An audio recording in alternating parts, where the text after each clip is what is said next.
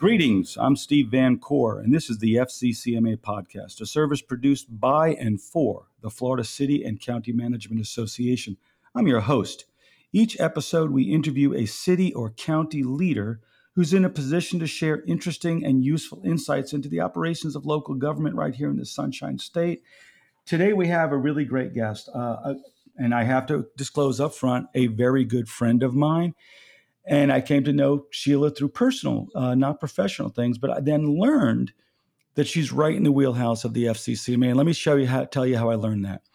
If you are in Broward County, you'll notice as you go from city to city, and there's dozens of cities in Broward County, sometimes there's a textural change to what you're seeing.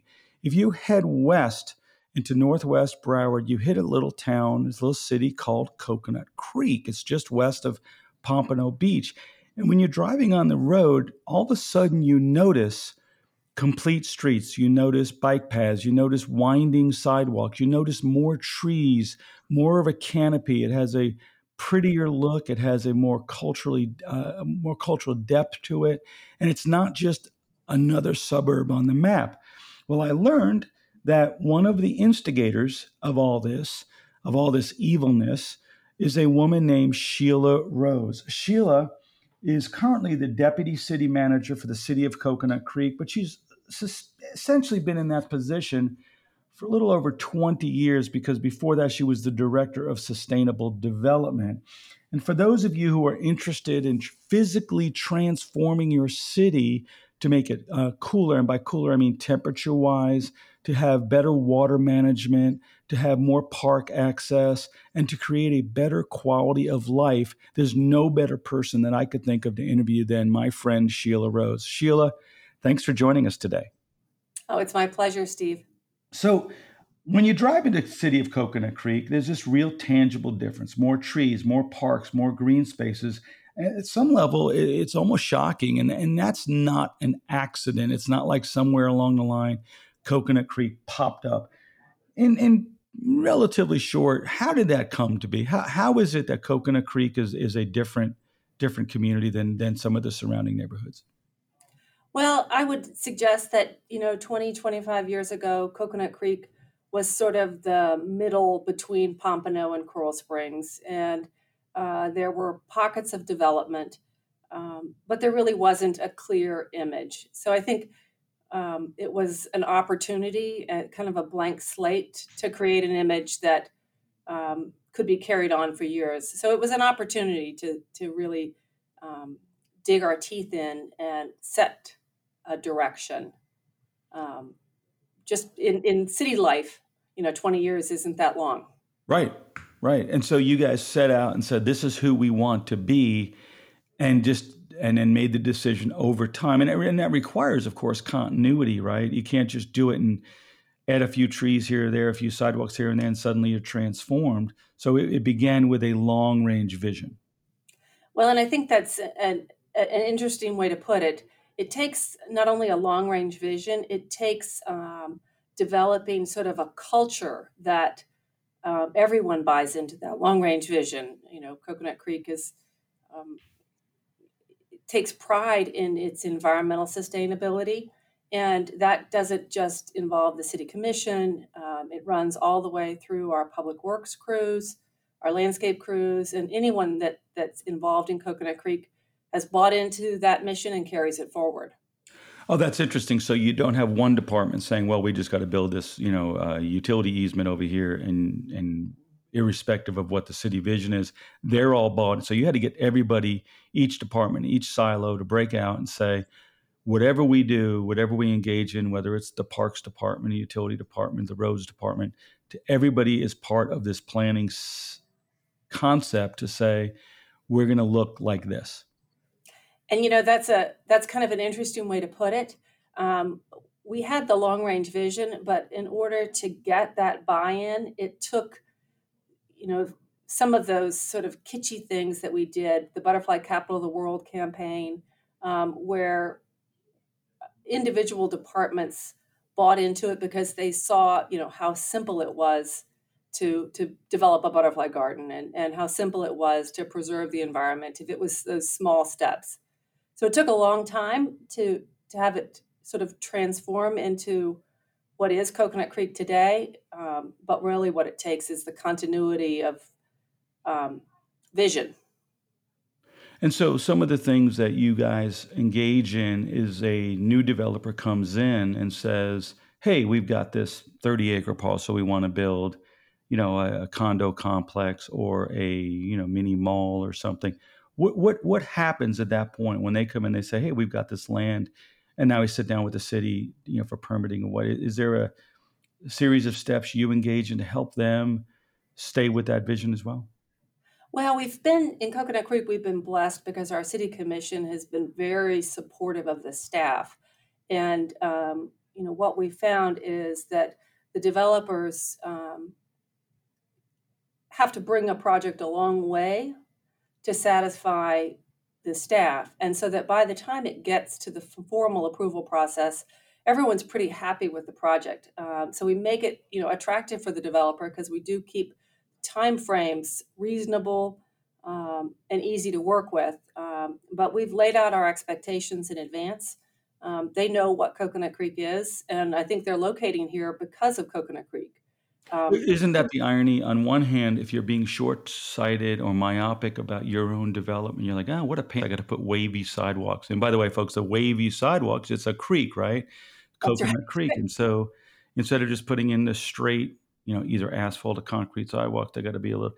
And at first you're like, "This is expensive. This is going to cost me more money." But in the long run, it makes the development more valuable. It makes more people want to live there, and it raises everybody's standard of living.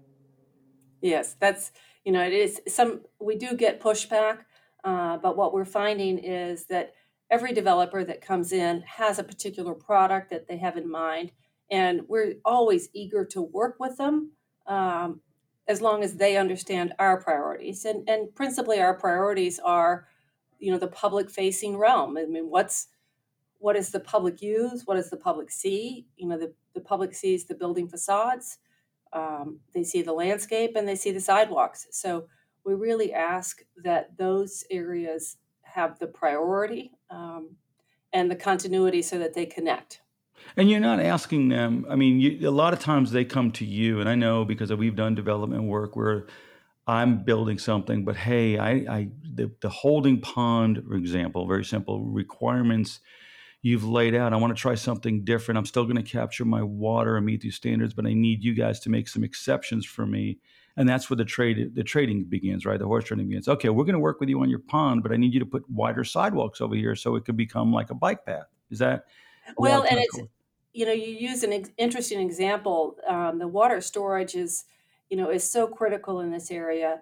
One of the things that we found is that bioswales um, capture the water. They do the appropriate filtration, but they also provide for really interesting landscape spaces that can be somebody's front yard or a front yard, for instance, of a multifamily project. So we can't just wipe away the percent requirements for the volume of water that's stored, but how it's handled, whether it's handled in a cistern or a bioswale, we have a lot of flexibility. All right, what's a bioswale?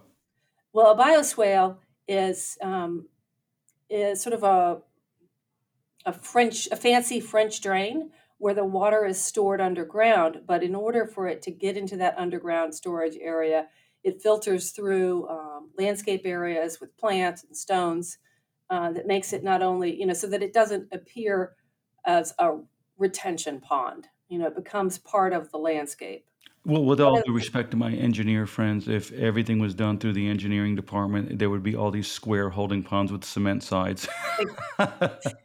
Exactly, and I think, we all suffered through the '80s when everybody felt like berms were the right way to hide parking lots, and what we're finding now is that berms really separate, that really hide building facades, and that if you can showcase the building facades, berming that land up only creates more need for water storage, so maybe a bioswale is a better solution.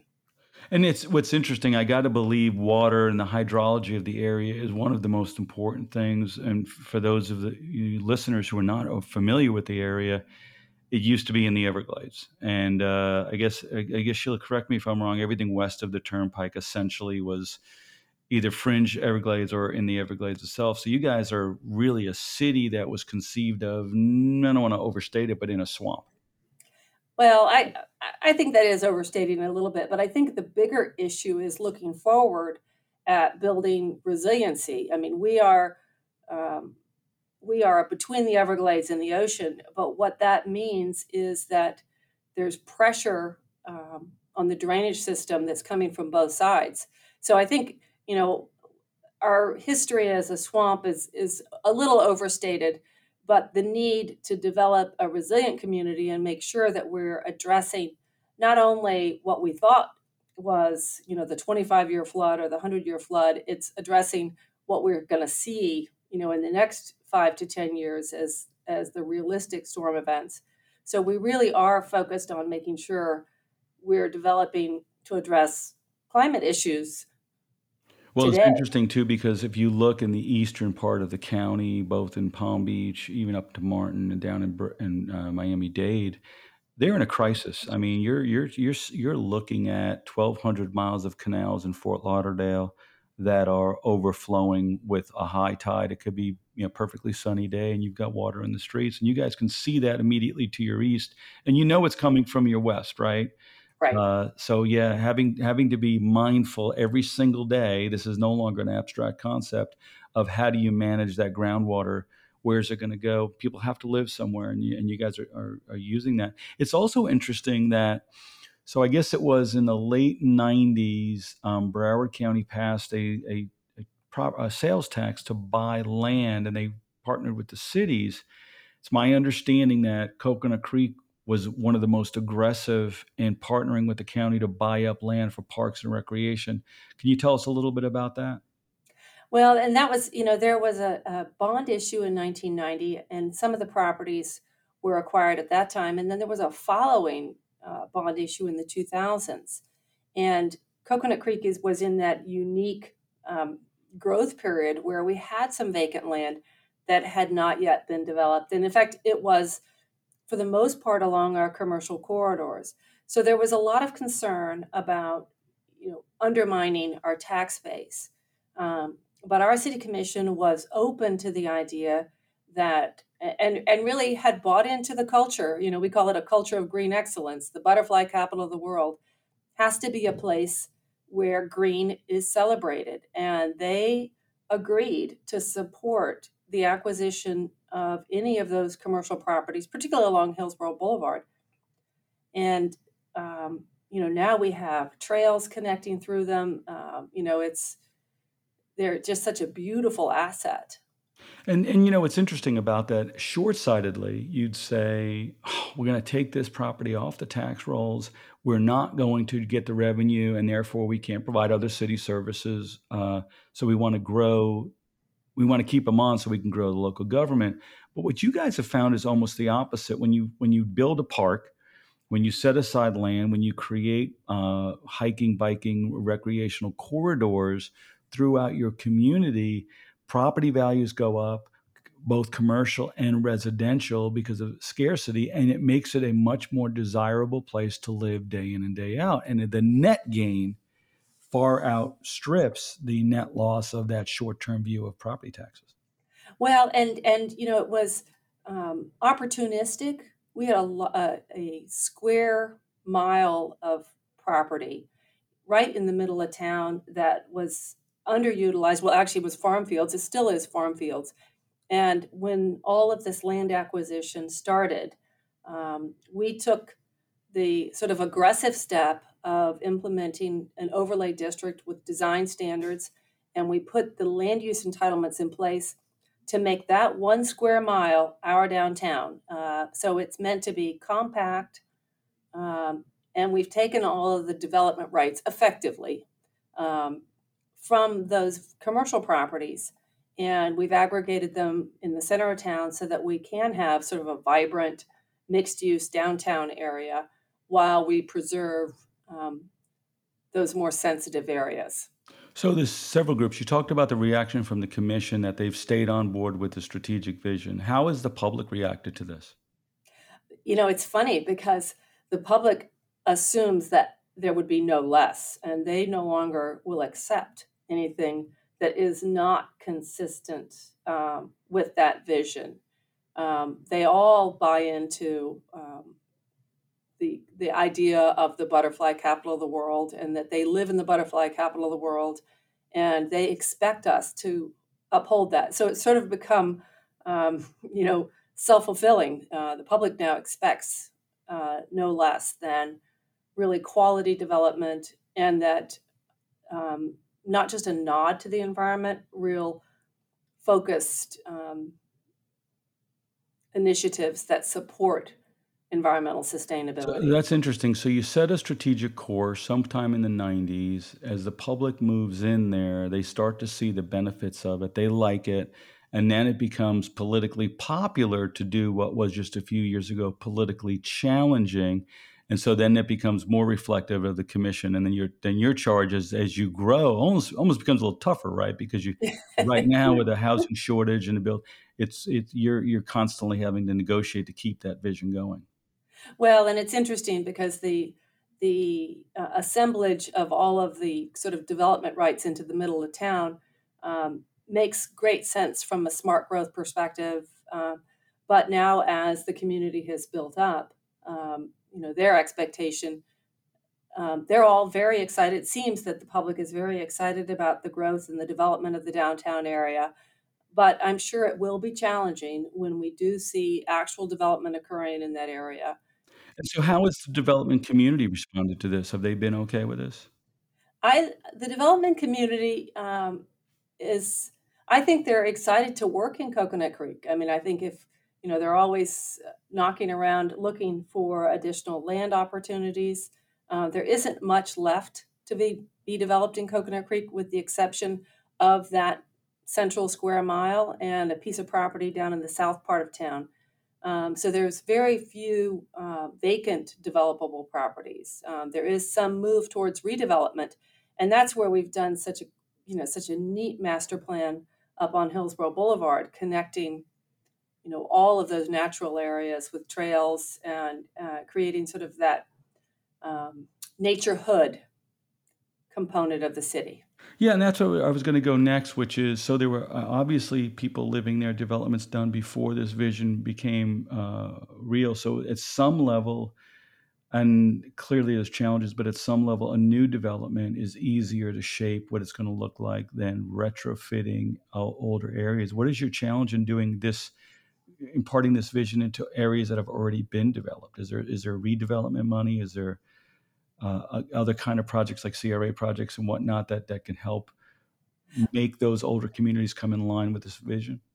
That's a great question, because Coconut Creek was awarded um, the Broward Redevelopment Grant, $1 million, to buy up a piece of property that has had historic contamination and redevelop that property. And part of the um, goal of redeveloping that property was to enhance this concept of the naturehood. So, as part of the development of what will now be a banquet hall in that facility, the garden area opens up to one of the natural areas, and the property is exclusive because of its location in the middle of a natural area, where it was historically, and sort of candidly, it was a swingers club that had been there since the 50s. So in the very near future, we will see the redevelopment of that old swingers club that was in the boondocks become, sort of the go-to venue for weddings and events, small-scale weddings, in the forested area. Very, very nice. So, which came first, the strategic vision or the desire the idea to call it the butterfly capital of the world? I think the strategic vision came first, and the idea of the butterfly capital of the world was the way to communicate it. It's very hard to say no to a butterfly, and it's very easy to communicate the idea that butterflies need the clean environment, they need open space, they need plants.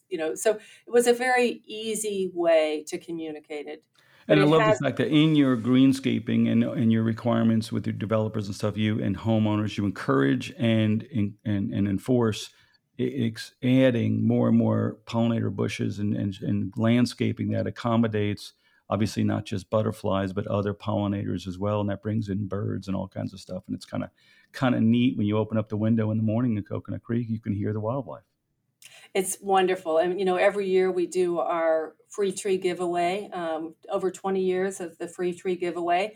And we not only give away canopy trees, we give away wildlife attracting bushes and always some type of butterfly attracting plant to continue to get that hook in, get the kids excited about the butterfly gardening, and grow us another crop of sustainable, loving citizens.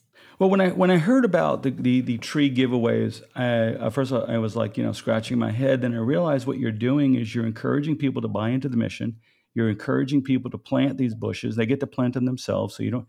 And then what happens is that improves your water uptake. It improves your landscaping. It improves every time if you plant 10 bushes in your backyard, that's that much less grass. And with less grass, you have less fertilizer and less stuff flowing into the waterways and the canals and the creeks, and less algae blooms and stuff like that. And so it's not just pretty, it's not just good for the birds and the bees, so to speak, but it's also good for the people who live there. And it's so difficult to communicate that to all of the engineering crew of the world that do the calculations showing how much water storage you need in a particular area. But if you just were to look at the surface area of the leaves of a tree, it slows down the water, giving it time to percolate into the soil. So we really do think that, the tree canopy has the long-term benefit of slowing down the water and making sure we have time to filter it before it gets into the aquifer. Yeah, this reminds me of a composting initiative that a city had done, really pushed for composting. And I'm like, why? What's the big deal? How do you care? So, well, that's less, our landfill is getting full, and we're going to have to buy another 700 acres to site. That's going to be expensive and costly. And, nobody wants a landfill in their neighborhood. So it's going to be politically difficult.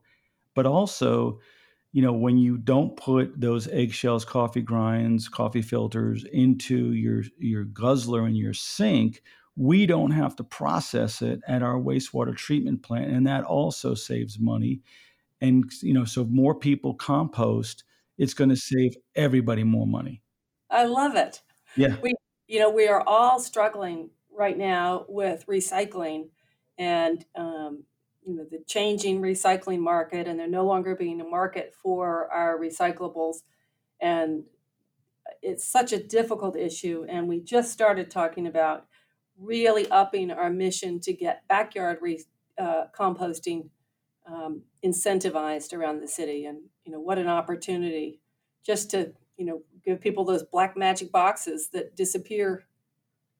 As a former composter, when I was raising my three boys, it is magic. You dumping celery stalks, tomato ends, you name it, coffee grinds, eggshells, etc. And you go out there the next day, and it's like, what? I It's thought gone. it's gone. Where did it go? It's like the worms are coming in and they're stealing it, like those the tunnels in Vietnam, right? They're under your ground, and they're stealing your garbage, and they're putting it into the dirt.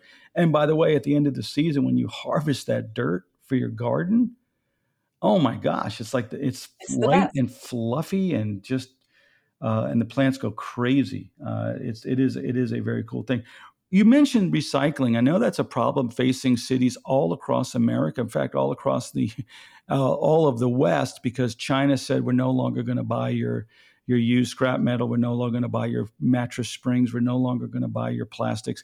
What are you doing about the recycling issue? I mean, do you have to just put stuff in the landfill, or are you finding market? Well, I would tell you, in Broward County, that is a hugely difficult issue. We have, unfortunately, one of the largest urban landfills as our neighbor, and it continues to operate.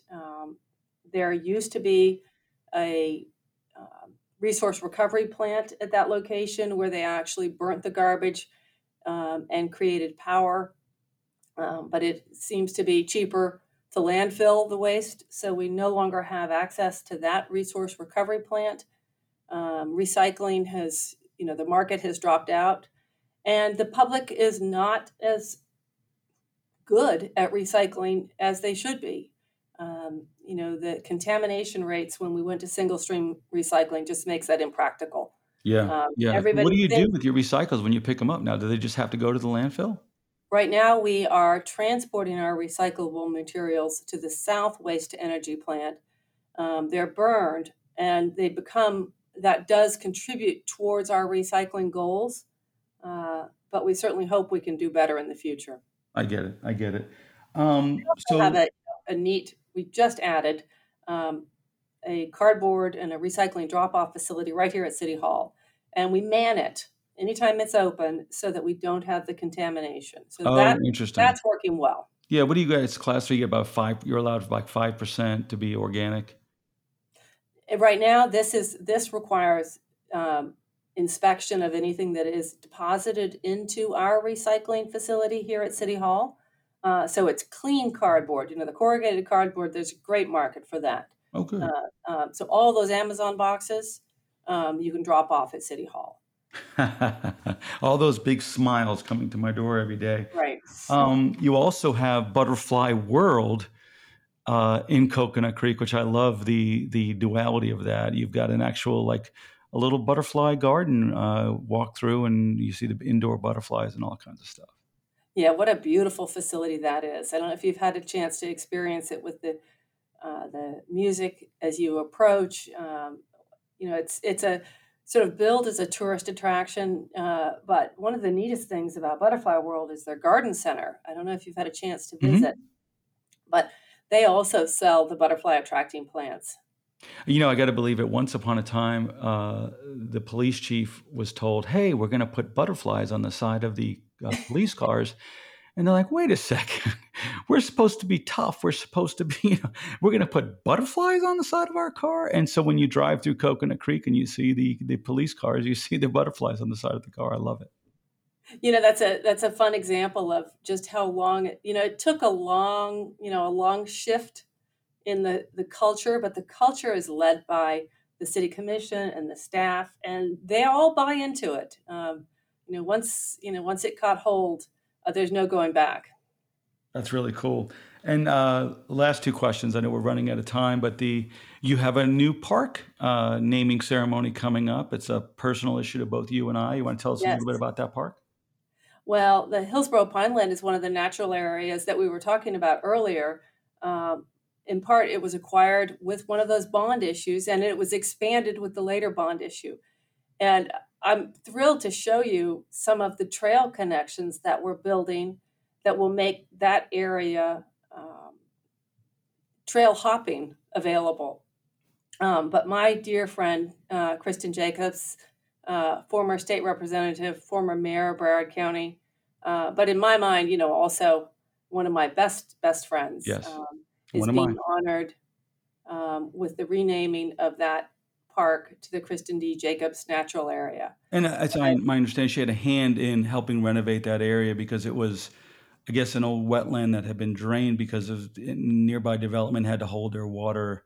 And you guys worked hand in glove to help renovate that, put a lot of butterfly bushes in it. But also, one of the things I like about that is you guys didn't just say, we're going to set aside this land for conservation purposes, which that's very important for the wildlife and for water recharge and water cleaning and stuff.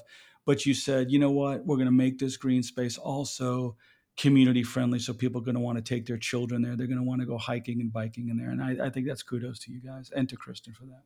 Yeah, and I remember her calling excitedly, telling me about the red-tailed hawk that she'd seen at that park. So, she was there.